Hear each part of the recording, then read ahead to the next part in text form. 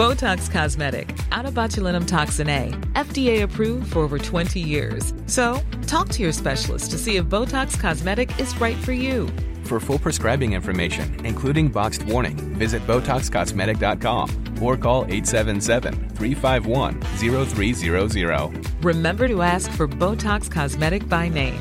To see for yourself and learn more, visit BotoxCosmetic.com. That's BotoxCosmetic.com. He kōna ipurangi tēnei nā te reo irirangi o Aotearoa. Tēnā koutou, ko William Ray aho.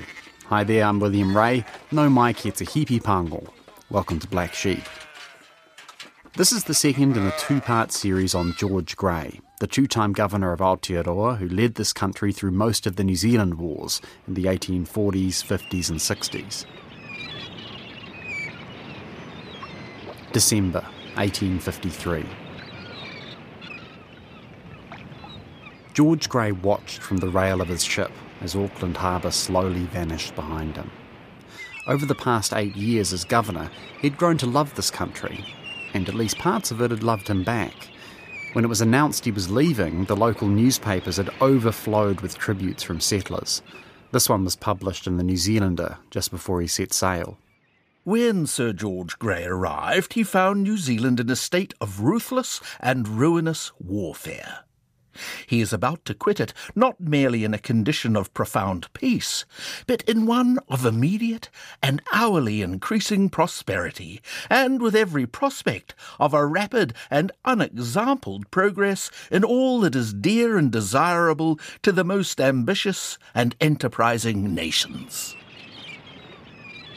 And it wasn't just Pākehā who was sad to see him go.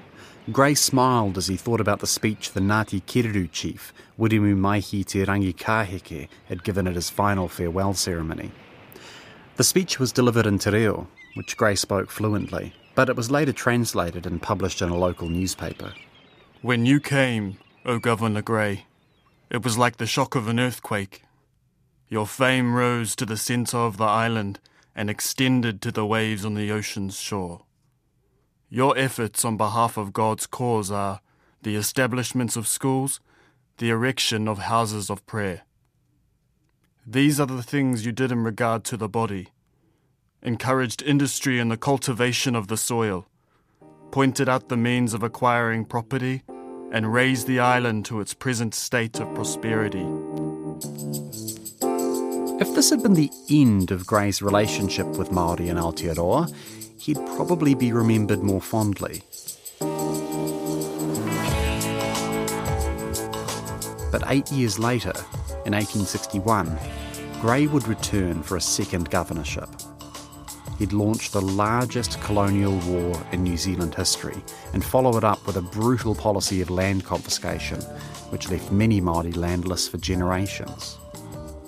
He would launch this war against the people of Waikato, some of his strongest supporters who helped defend Pākehā and Auckland during the Northern War.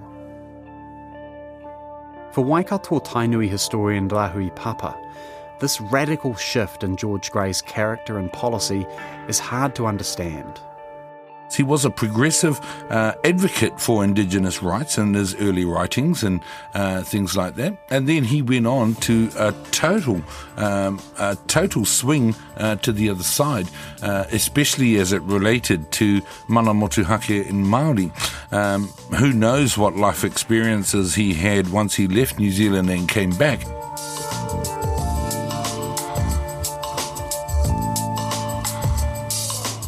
The 8 years between Grey leaving New Zealand in 1853 and when he returned in 1861 were a turning point in his life. So for the first part of this episode, we're taking a closer look at those years.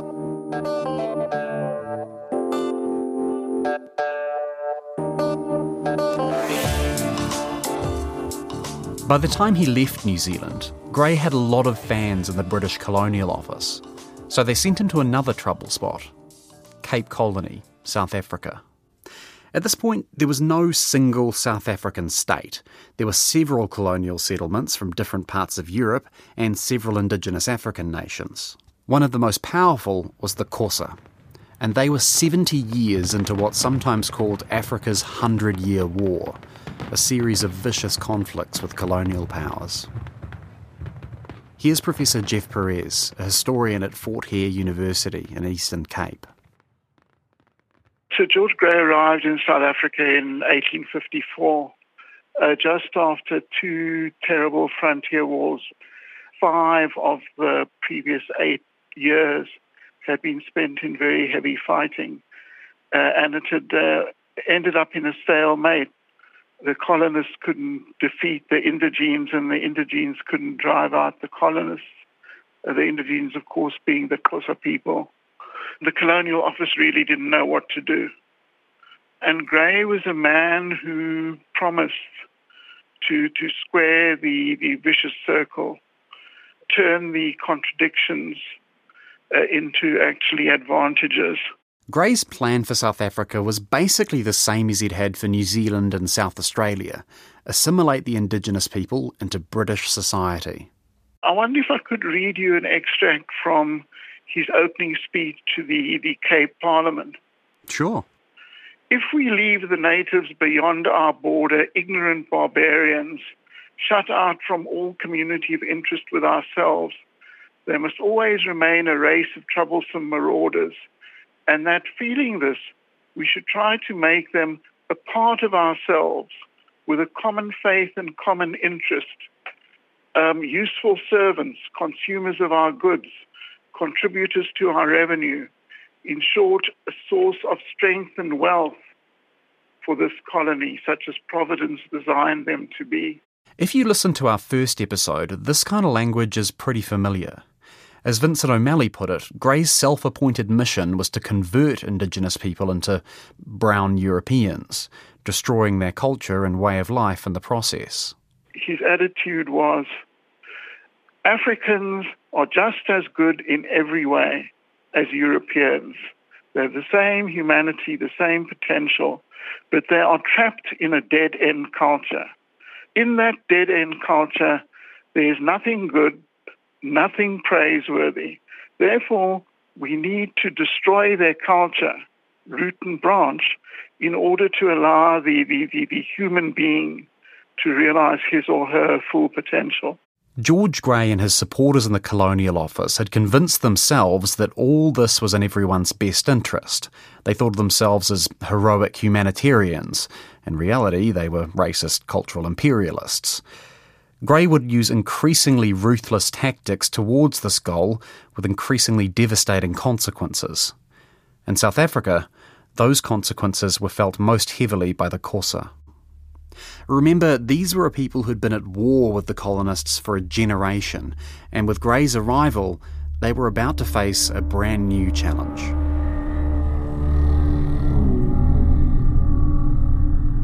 His arrival coincided with the outbreak of a deadly cattle disease, generally called lung sickness or bovine pleuropneumonia, which was a disease that had come over from Europe.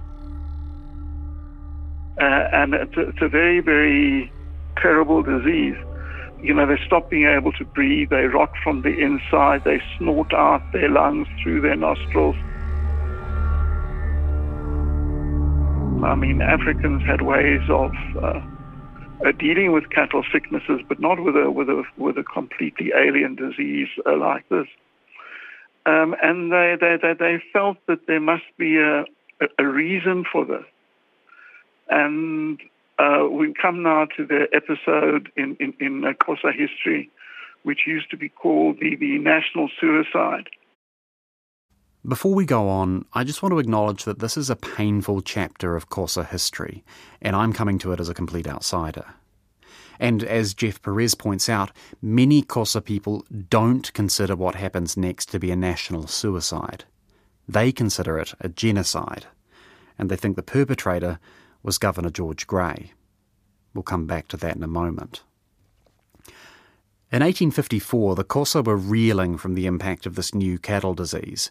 They were also reeling from 70 years of war with the settlers. And in this chaotic time, a new religious belief took hold. It started with a young girl. This young girl, Nongqawuse, was out in the field scaring the birds away from the corn. And she was approached by two strange men. And the two strange men gave their names, and these were the names of people who had died long ago.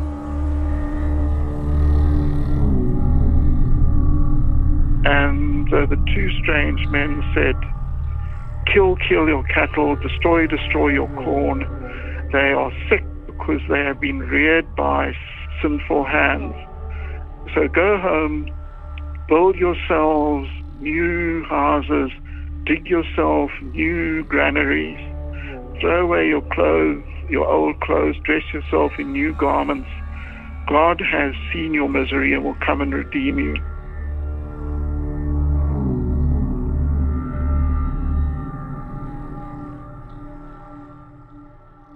Over the next 2 years, 400,000 cattle were slaughtered. Crops were burned en masse.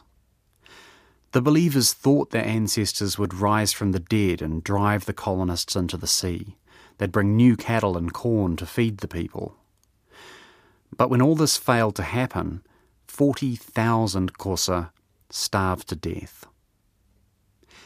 And today, a lot of Xhosa think George Grey engineered this catastrophe from the very beginning, when those two strange men approached the prophetess of the cattle-killing movement. It's generally believed by Xhosa people that I've spoken to that these two men were the agents of Sir George Grey. It's even sometimes maintained that they had microphones or tape recorders or all sorts of anachronistic beliefs. Africans really believe that Sir George Grey engineered the whole thing to destroy the nation, using the young girl Nongqawuse as a tool. The whole incident is viewed today as a source of embarrassment to Xhosa people. It's a very sensitive issue, not the sort of thing you would raise casually with a Xhosa person. So did George Grey really manipulate this religious movement from the beginning? Frankly, I don't know. What's undisputed is that he seized on the cattle-killing crisis to push his own agenda, and in the process, he made everything worse. Instead of relaxing the pressure under which he's put the chiefs, he doubles down on the pressure. Instead of feeling sympathetic to those chiefs who have allowed themselves to be misled, he blames them. He concocts an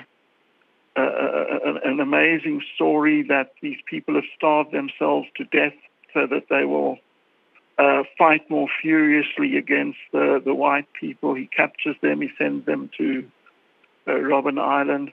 That, of course, is the same Robben Island where Nelson Mandela would be held prisoner for 18 years under the apartheid regime.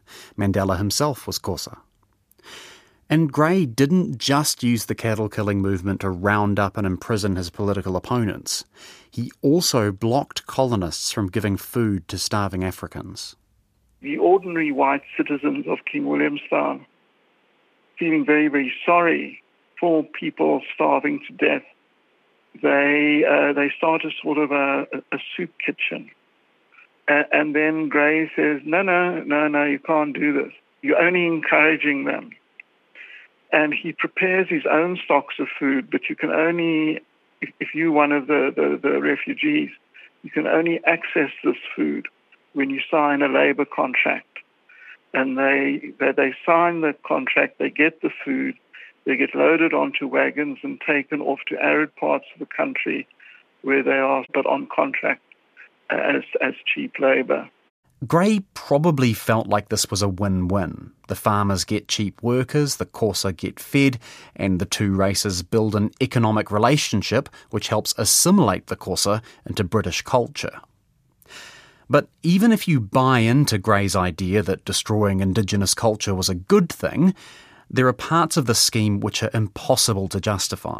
The idea that the people had was that although some of them would go away and work in order to earn subsistence, they would leave a relative or two behind just to keep the place for them, so that when they'd earned enough money to rehabilitate themselves, they could come back to the places where they were born.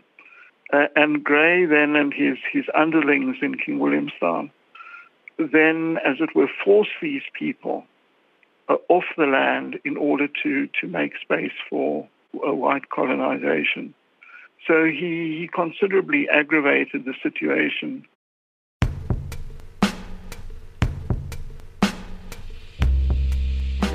So basically, some of the healthier Xhosa are sent off to earn food. Then, while they're gone, Grey claims the Xhosa chiefs are scheming against him and seizes their land for white settlers.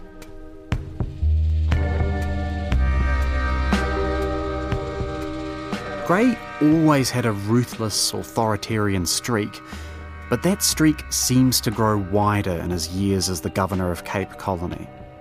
Historian and author Edmund Bowen thinks that's partly down to problems in Grey's personal life. Over the last decade, his marriage to Eliza had been falling apart. She felt increasingly that she was being ignored because he was so busy.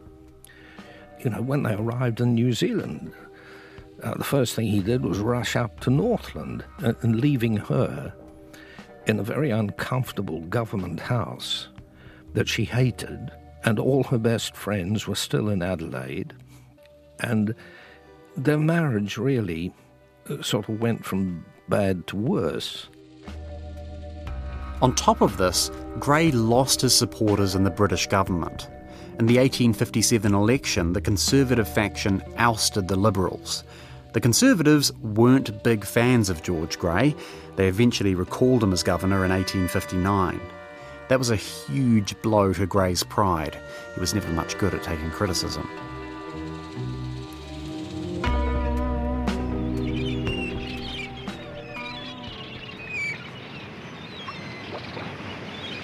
He was still simmering when his ship arrived in the UK and a journalist from the Times newspaper came on board to interview him.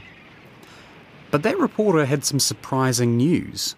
While he'd been en route, the Conservative government had fallen and Grey had been reinstated as governor. It was a moment of reprieve, but it didn't last.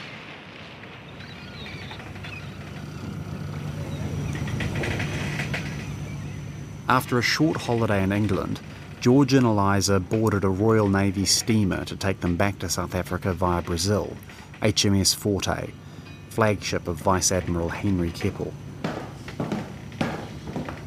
The Forte was 3 days out from Rio, and Grey was strolling through the ship's corridors.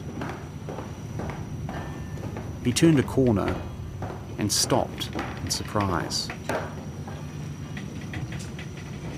In front of him was his wife, Eliza, hunched down near the floor. She was right in the moment of pushing a piece of paper under the door of a cabin. Grey stormed up and ripped the note out of her hand. It read, "You must clear the door, dearest, and leave me to come when I think it safe." There was a second note in Eliza's other hand. This one read, "I hope and expect to see my own darling. I am too deaf to hear." No, I don't get what that means either, but Grey must have put two and two together. He stared at Eliza in shock, then looked at the door she'd been pushing that note underneath. His wife had been swapping love notes with Vice Admiral Henry Keppel. And lost his temper and his head completely. You know, it was a complete emotional explosion. Grey raged at Keppel, Eliza and the ship's captain for 2 hours straight. Keppel later wrote that, "Under extreme pressure from Captain Turnout and the surgeon, who stated that the governor would either commit suicide or murder his wife, I consented to return to Rio." When they arrived back in Brazil, Grey ordered Eliza home to the UK. It was the last time he would see her for 37 years.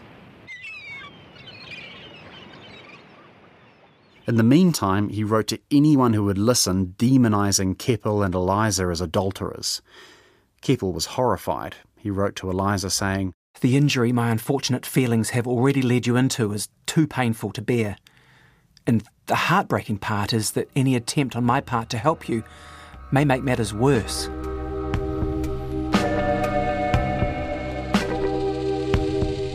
The affair between Eliza Gray and Henry Keppel became a massive public scandal, and it was mostly thanks to George Gray himself.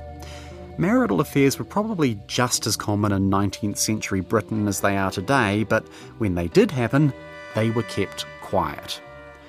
And George Gray did not follow this rule of Victorian high society. He wrote about it to people, and as everyone said, if he hadn't, it would have gone away, in that it wouldn't have become the scandal that it did. By the time Gray arrived in Cape Colony, he was convinced everyone was talking and laughing at him behind his back. On top of that, he was suffering physically. His old spear wound was causing problems, and to deal with the pain, he took opiate drugs. Edmund Bowen thinks he was probably addicted. There's a collapse physically and mentally for him there. He was just worked almost to death. I mean, nowadays politicians fly about, when there isn't COVID. There are trains and all the rest of it.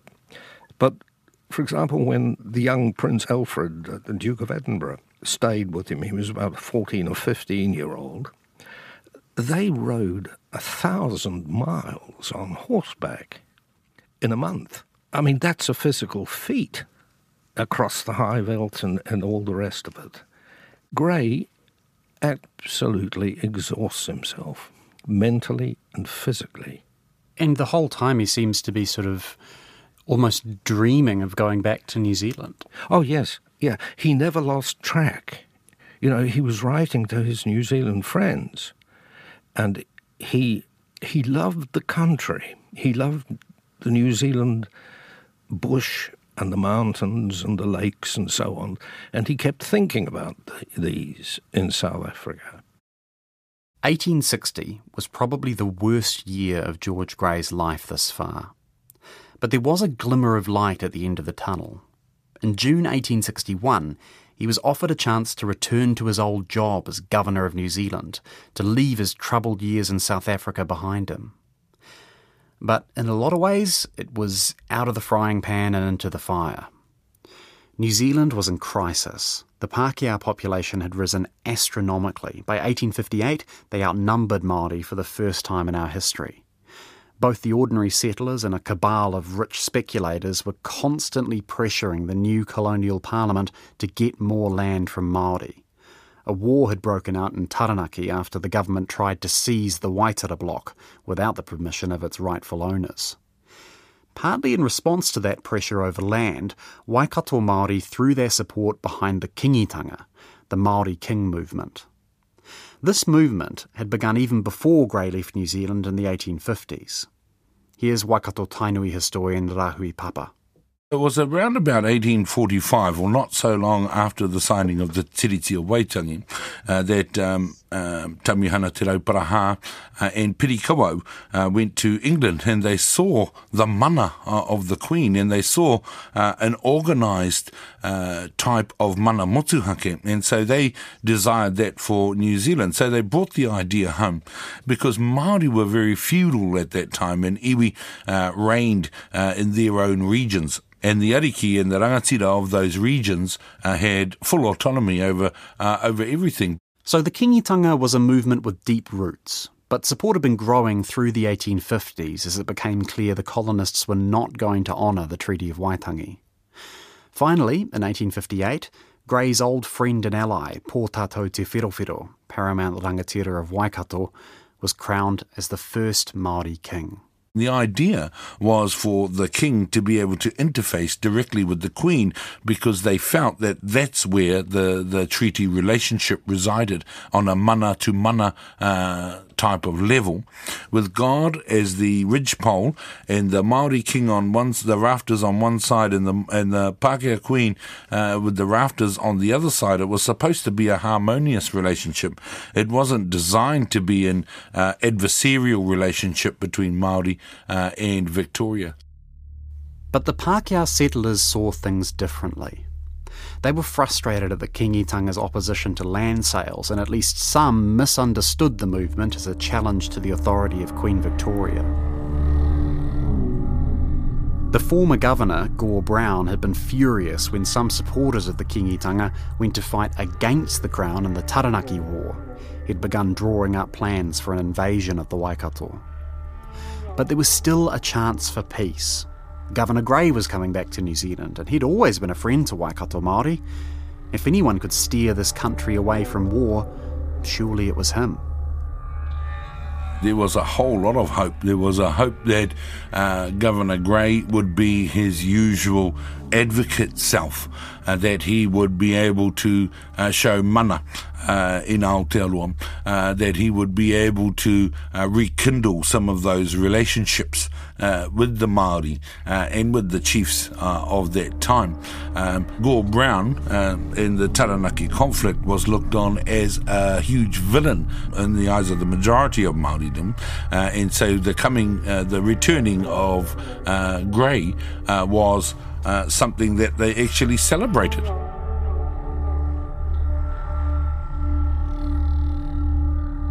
And why shouldn't Waikato Māori celebrate? Grey had been close friends and allies with Pōtātou Te Whirowhiro, the first Māori king. And while Te Whirowhiro had died the year before Grey arrived back in New Zealand, his son, Matutaira Tāwhiao, the next king, was also someone Grey knew well. Kingi Tāwhiao had actually lived with Grey for a few months as a teenager back in the mid-1850s.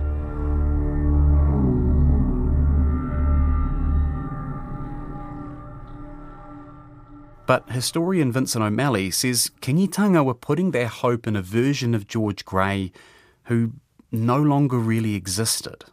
He is a very different person, I think, in 1861, and another historian, I think Alan Ward, argued that Grey was not the best but the worst possible person to send to New Zealand as governor in 1861, because he arrived with a set of preconceived notions about what needed to happen. They were all based on the New Zealand that he saw during his first governorship. Things had changed dramatically by 1861. You had a settler parliament in place, you had the Kingitanga, the Māori King movement, you had these enormous tensions across the country, and Grey's old flour and sugar policies from the 1840s weren't going to cut it anymore. Things had changed so dramatically, and he wasn't prepared for that situation. I mean, there's a big part of the problem from his perspective that he now actually has to deal with people who are on reasonably even footing to himself in terms of sort of being a massive power in New Zealand. I mean, on one hand, you've got the settler parliament, and on the other hand, you've got the Kingitanga movement. Yeah, I mean, Grey is an autocrat. He's not prepared to share power with anybody, Māori or Pākehā, really. And, he's constantly falling out with colonial ministries about policies. And the Kingitanga is something completely new from his first governorship. And, when he arrives, the question that everybody is asking themselves is Grey prepared to tolerate the King movement? Vincent O'Malley says there's evidence Grey was planning to attack Kingitanga from the moment he arrived back in Aotearoa. Grey arrives in the country in September 1861, and for a week he has to share Government House in Auckland with the outgoing Governor Thomas Gore Brown, and he tells Brown during that week that he means to take the Waikato, and Brown later recalls this, and his wife Harriet Brown also notes that. Is this just an act of bravado, or is this his real intention? What we do know is he doesn't do anything to reassure Kingitanga leaders. Instead, Grey exacerbated the tension. He alienated and offended members of Kingitanga when he first met them at Taupiri. He built the Great South Road from Auckland into Waikato and refused to listen when Kingitanga raised concern that this road could be used for a military invasion. He tried to set up rival Māori political groups to undermine the king's mana. And at every step, he sent letters to the Colonial Office in London. He didn't mention anything about his own wishes to invade Waikato. Instead, he claimed Kingitanga was planning to attack him. You know, Grey assembles this, what I'd really refer to as his dodgy dossier of evidence to justify his invasion, to make it look like an unavoidable war. But as historians have been saying for the last 50 or 60 years, once you look at that evidence closely, it falls away. There's nothing there. He's attempting to justify the unjustifiable, really. On July 12, 1863, Sir George Grey crossed the Rubicon. His troops marched across the Mangatawhiri Stream, the border of Kingitanga territory. What followed was the Waikato War, the largest, most significant conflict between Māori and Pākehā in the history of Aotearoa. We could spend a whole other podcast talking about every twist and turn of this war. In fact, we have. It's called Stories of Tainui. It's part of our New Zealand Wars series. There's a link in the description for this show and on our website. In brief, the war's a disaster. Hundreds are killed and injured, including Māori non-combatants, shot and burned to death in the peaceful village of Rangiaowhia. And George Grey missed every opportunity to end this conflict quickly. I mean, the first major battle of the Waikato War, Rangiriri, November 1863, after that battle, Kingitanga leaders plead with the Crown to come and make peace, and Grey sends word and says that he will do so only provided the Kingitanga abandons Ngāruawāhia, which is kind of their unofficial capital. They take down the King's flag from there and allow the Union Jack to fly. And so those are quite strong demands to make, really. But they're complied with in full. But Grey never comes to make peace. It doesn't happen. And I think there are probably a couple of reasons for that. I think for Grey, probably he assessed that the Kingitanga, whilst it had been damaged, had not been destroyed by this time. It was still a powerful movement, and he hadn't gone to war to teach the Kingitanga a lesson. He went to war to eliminate it as any kind of rival centre of authority to the Crown, and he hadn't achieved that by that time. The other factor is that colonial ministers, of course, have their eyes on the very rich land south of Ngāruawāhia, so there are these various factors at play in the extension of that war. None of them related to the Kingitanga's desire to fight on throughout the war. They're begging the Crown to come and talk peace with them. As Vincent mentioned, Grey was under a lot of pressure from a pro-war faction of the settler parliament. It was led by the War Minister, Thomas Russell, and the Premier, Frederick Whitaker, both of whom ended up making massive profits buying and selling confiscated Waikato land. We've talked about these two in a previous episode of Black Sheep. At one point, Whitaker and Russell convinced the entire cabinet to resign in a successful effort to force Grey to confiscate more Māori land. Edmund Bowen says it's almost like Grey's fighting two wars, a physical war with the Kingitanga and a political war with the settler parliament. He was now faced with a settler government run by men he didn't like. This very independent-minded colonial parliament had got fed up with governors, so he's in another state of war. He took any defeat or rebuff very badly. And I put this down to the increasing fragility of his psychological setup, and he was shattered physically and mentally. And Grey didn't just fight with the politicians.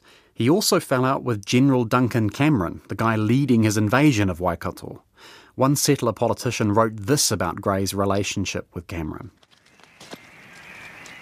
He seemed to take real pleasure in dragging the General off the road to see some huge kauri tree or visit a burying place in a mangrove swamp that could not be found.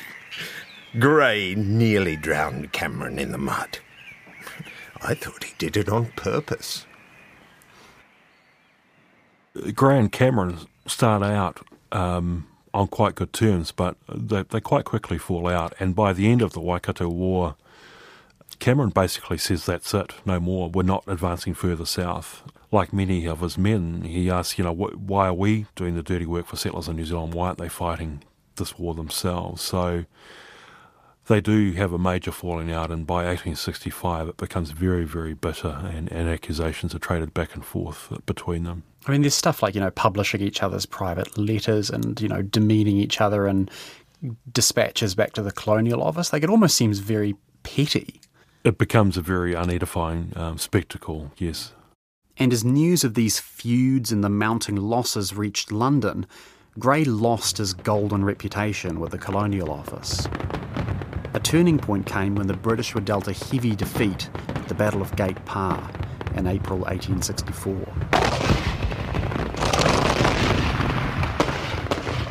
When he heard about that disaster, the Colonial Secretary, Henry Cardwell, sent Grey a furious letter. 10,000 English troops had been placed at your disposal for objects of great imperial concern, and not for the attainment of any merely local object. You will not continue the expenditure of blood and treasure longer than is absolutely necessary for the establishment of a just and enduring peace. But Grey did not follow those instructions. From his point of view, the Colonial Office were hopelessly out of touch, trying to micromanage his governorship from the other side of the world. He was equally annoyed with the pro-war faction of the Settler Parliament, which was constantly accusing him of being overly generous to Māori. Not to mention, he had to keep his Māori allies on side too. Here's a letter he wrote to a friend in 1864. I am in constant conflict with one side or the other. You cannot conceive how difficult it is to preserve your temper and to keep your judgment cool under such circumstances. Grey didn't exactly succeed in preserving his temper or keeping his judgment cool. He often flew into rages or locked himself up at home and refused to speak to anyone for days on end. He also kept launching new wars against Māori. After the fighting in Waikato ended, he ordered General Cameron to crack down on Taranaki Māori who'd adopted the new Paimārire religion. This faith started off as a religion of pacifism, which blended aspects of Christianity with older Māori traditions. You can imagine Grey's reaction. He wanted Māori to abandon their culture and assimilate into his own. Paimārire was a clear rejection of that. Grey and many other colonists came to see the faith as explicitly anti-Pākehā, especially after some Paimārire followers killed a number of British soldiers and executed a missionary who was accused of acting as a spy for Grey. But General Cameron was not on board with Grey's crusade against Paimārire. He saw it as just another colonial land grab. Cameron signed a letter of resignation, and while he was waiting for a replacement, he kept his army well away from Paimārire strongholds. The pro-war politicians were disgusted and Grey was furious, but he saw one final chance to rescue his reputation. He stormed up from Wellington to take command of the army from Cameron, and personally led an assault on a pā called Wereroa. At Wereroa, Grey supposedly personally leads a group of colonial troops and Māori allies into the pā, but the pā again is essentially empty. But he talks this up as a great success, and really he uses this incident to denigrate his rival, to denigrate Cameron and to talk up his own greatness, really. And this is, the taking of Wereroa is framed as this glorious victory for Crown forces. Grey's supposed success at Wereroa was enough to get the politicians in New Zealand and Britain off his back for a few more years. But as the New Zealand Wars dragged into a brutal guerrilla conflict, his reputation with the Colonial Office dropped lower and lower, and the debts kept climbing higher and higher. The Waikato War alone had cost £750,000, and the Bank of New Zealand was refusing to offer the colonial government any more loans. Grey argued taxpayers in Britain should foot the bill instead, and for the Colonial Office, that was the final straw. Edmund Bowen. The British government policy didn't matter which party was in power or which personalities. They were determined that the British taxpayer should not pay the costs engendered by the settlement colonies. So Canada, the Australian colonies, South Africa and New Zealand were basically told that they had to look after their own affairs, they had to pay for their own affairs, and that was not the responsibility of the British taxpayer. Grey and the colonial politicians hated this policy. There were even suggestions that New Zealand should join up with Australia and become an independent republic. But the Colonial Office had had enough. In February 1868, Grey received a dispatch from the Colonial Secretary which ended with this short note. I shall soon be able to inform you of the appointment of your successor in the government of New Zealand, and of the time at which he may be expected to arrive in the colony. George Grey had been sacked. You've got to imagine a lot of Māori were happy to see the back of him, but the Pākehā colonists were furious.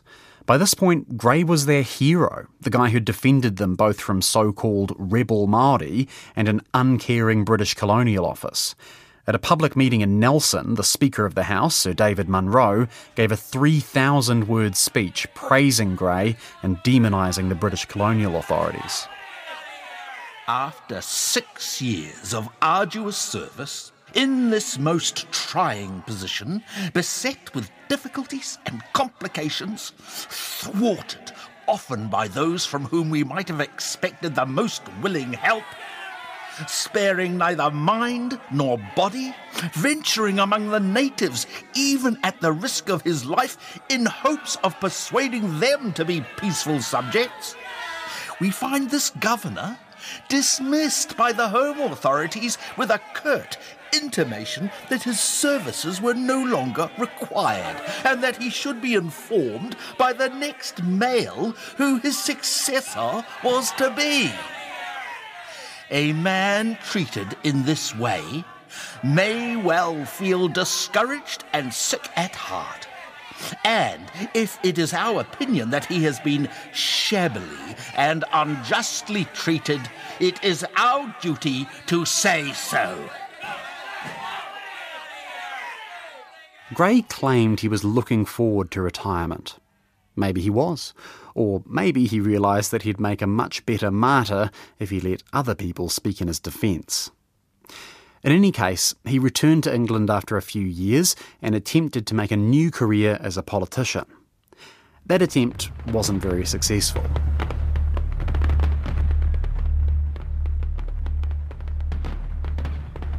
While he was gone, the New Zealand Wars raged on.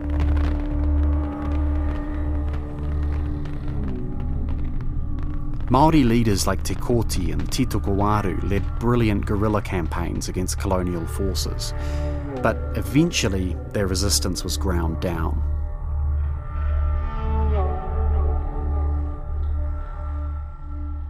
Grey returned to New Zealand in 1870, in the dying days of those conflicts.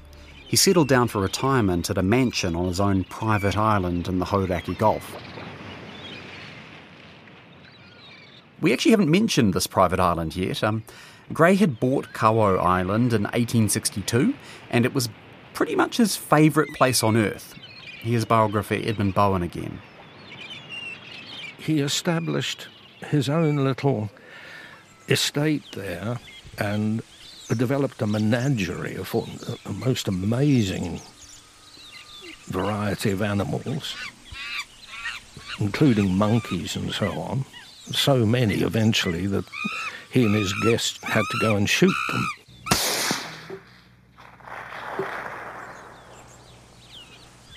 From the 1870s and on particular, it became a very, very popular tourist spot, and Grey would walk about and mix with everyone and talk at inordinate length on the beauties of the island and about anything else that anybody wanted to talk about. Kawo Island was a totally bizarre place. George Grey was an obsessive collector. Like, I've got a list here of the animals he imported to Kawo. Peacocks, pheasants, emu, turkeys, kookaburra, wild hogs, elk, the Cape sheep, antelope, kangaroos, possums, wallabies, zebra. He planted all kinds of trees, natives and exotics. A lot of them are still growing on the island today. And inside his mansion was his massive personal library and collection of Māori, Aboriginal and African artefacts.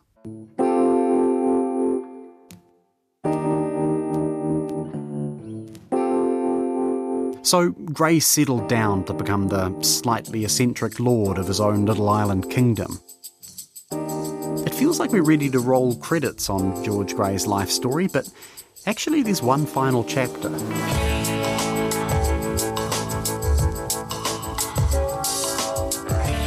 In the mid-1870s, something happened. Up till this point, Aotearoa was mostly governed by provincial councils. It was sort of like the United States of New Zealand. Now there was a proposal to remove those councils. This set off the biggest political crisis of the next 20 years.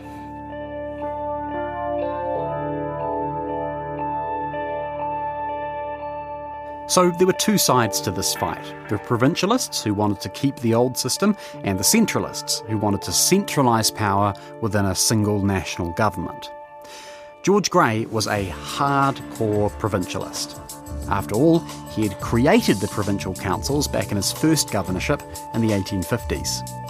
Grey suddenly wakes up on Kawo and announces that he's going to return to public life to defend his constitution, and that the provincial system is the most perfect system that can ever be invented by man, and that is the epitome of freedom. This launches possibly the most bitter political row we've ever had in our history. It's incredibly bitter. Like, reading the quotes back and forth, I mean, you know, Grey talking about dragging his enemies behind his chariot like slaves. You know? Oh, yeah, that was wonderful. Like, like you'd think that we were arguing over something that was absolutely life and death. They didn't have the same laws of libel and all the rest of it that we have today. And so public life was rougher and harder and ruthless. Grey ultimately lost his battle against centralisation. But he seemed to thrive on the political brawling, and it didn't take him long to find another cause to fight for. Grey, although he had an inherited fortune, and he was a rich man at this time, he didn't believe in the capitalist philosophies. He wanted everyone to be able to own their own property and have their own farms, no matter what race they were. Now, the only thing was, you see, that typical of Grey, any idea he had like that, he assumed that he'd invented it. And so his liberalism was true liberalism, and anyone who opposed him in any way at all in politics was clearly a reactionary. And that, of course, was nonsense. There was just about a total universal acceptance in the political world by all the major politicians for liberal reforms. His opponents, they all had the same ideas, but that didn't lessen the sheer viciousness of political life during the 1870s.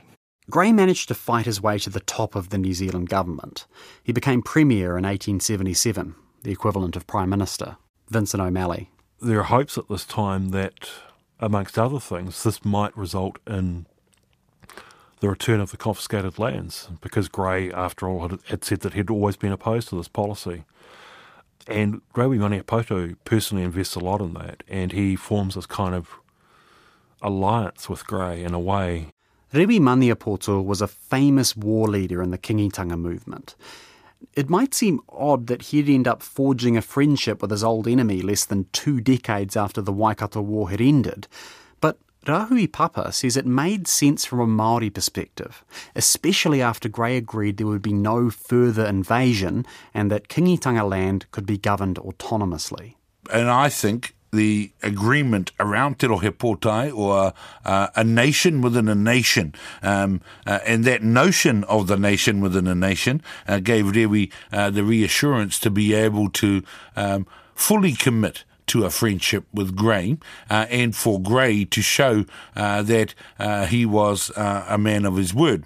And if you look into a more Māori psyche, after a battle, they would find ways to hoho te rongo, to bring peace amongst the tribes. And I suppose him befriending, and vice versa, and Grey befriending Rewi, that those things had come about and a more peaceful situation had been developed between them.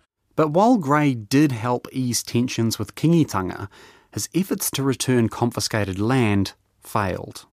Grey is ultimately not able to deliver on that. When you look at the details of what he was prepared to return or in a position to return, it seems like he was offering back about 20,000 acres of land in the Waikato out of 1.2 million acres of land confiscated. That was something that the Kingitanga could never accept. So nothing comes of that. His brief 2-year term as Premier kind of again ends in failure, really. As always, Grey was an authoritarian. He made great speeches about the need for progressive reform, but he couldn't build the coalitions he needed to make that reform actually happen. Like, another reason these plans failed was that some Māori MPs opposed efforts to return lands to rival iwi. During his 2-year stint as Premier, he also tried and failed to broaden voting rights, including voting rights for women. But in the end, his government collapsed into infighting, a lot of it triggered by George Grey himself. But while Grey's combative style of politics was bad for getting stuff done, it was good for winning him votes. In fact, in the 1879 election, he campaigned for 2 seats and briefly became the MP for both Thames and Christchurch City. I mean, he was clearly an absolutely mesmerising public speaker. He invented the idea of the stump tour, and he went absolutely everywhere, from Auckland to Invercargill, and to all the smaller places as well. This new style of political campaigning heavily influenced a future generation of New Zealand political leaders. He becomes the elder statesman. And it doesn't matter that he gets up in Parliament and makes an absolute fool of himself very often and becomes a laughingstock with a lot of the other members. He's surrounded by this little group of disciples. One of those disciples was Richard Seddon, who went on to become one of our most famous prime ministers.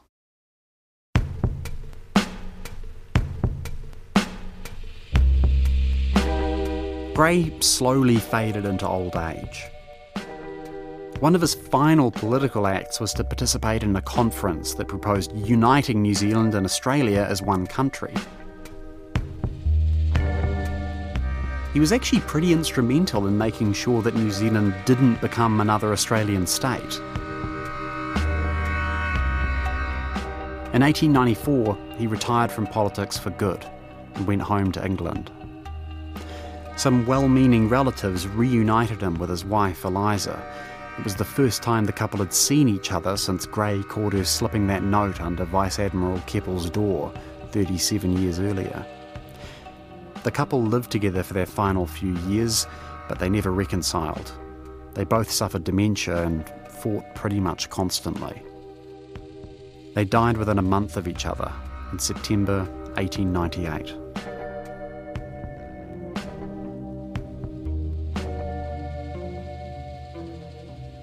News of George Grey's death brought tributes from across the empire, particularly from New Zealand, where he'd become an almost mythical figure. His old disciple, Richard Seddon, erected a massive statue of him in the middle of Albert Park in Auckland. And there's this kind of view of him as good Governor Grey. And I think that kind of perception of Grey as this very humane, this enlightened, civilised man, this man of letters, is one that generations of New Zealand school children have ingrained in them. When I came to write about Grey and his role in the invasion of Waikato, people who read my book said, I never realised this about Grey. I was always taught that he was a good guy.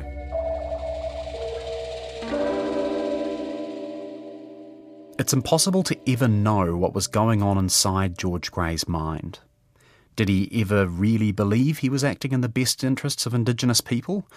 Or was he just using that as an excuse to cover a simple desire for power? Honestly, I don't know the answer to that question.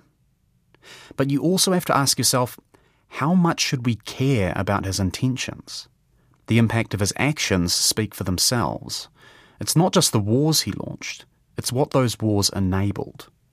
Right at the same time George Grey was earning his reputation as a die-hard progressive politician, Māori were being forced to the fringes of New Zealand society. The Native Land Court was sweeping massive amounts of Māori land into Pākehā hands. The native school system was doing its best to stamp out Māori language and culture. Poverty and disease were devastating Māori communities. By the time Grey died in the 1890s, the Māori population had collapsed to its lowest point in history. Around 42,000 people, less than half the pre-1840 population. Did George Grey intend this to happen? Maybe not. Was he the only one responsible? Maybe not. George Grey dreamed of becoming a hero, and for a long time that's how he was celebrated. But his legacy is anything but heroic. Thanks for listening.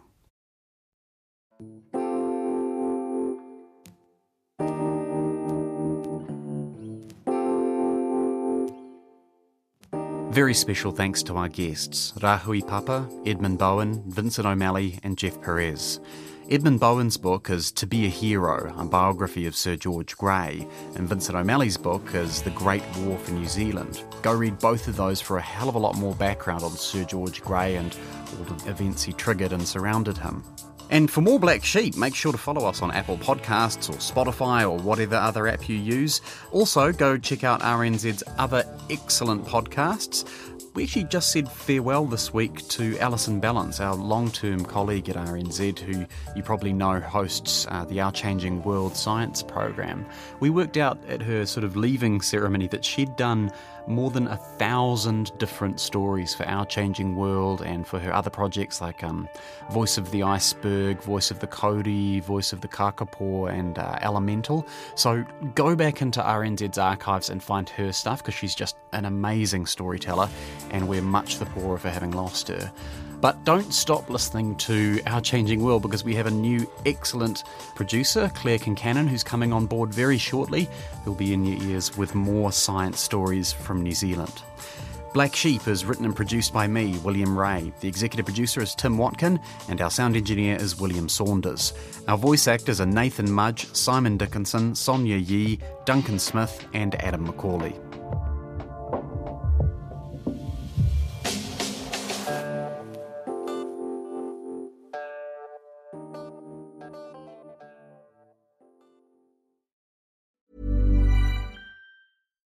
Botox Cosmetic, out of botulinum toxin A, FDA approved for over 20 years. So, talk to your specialist to see if Botox Cosmetic is right for you.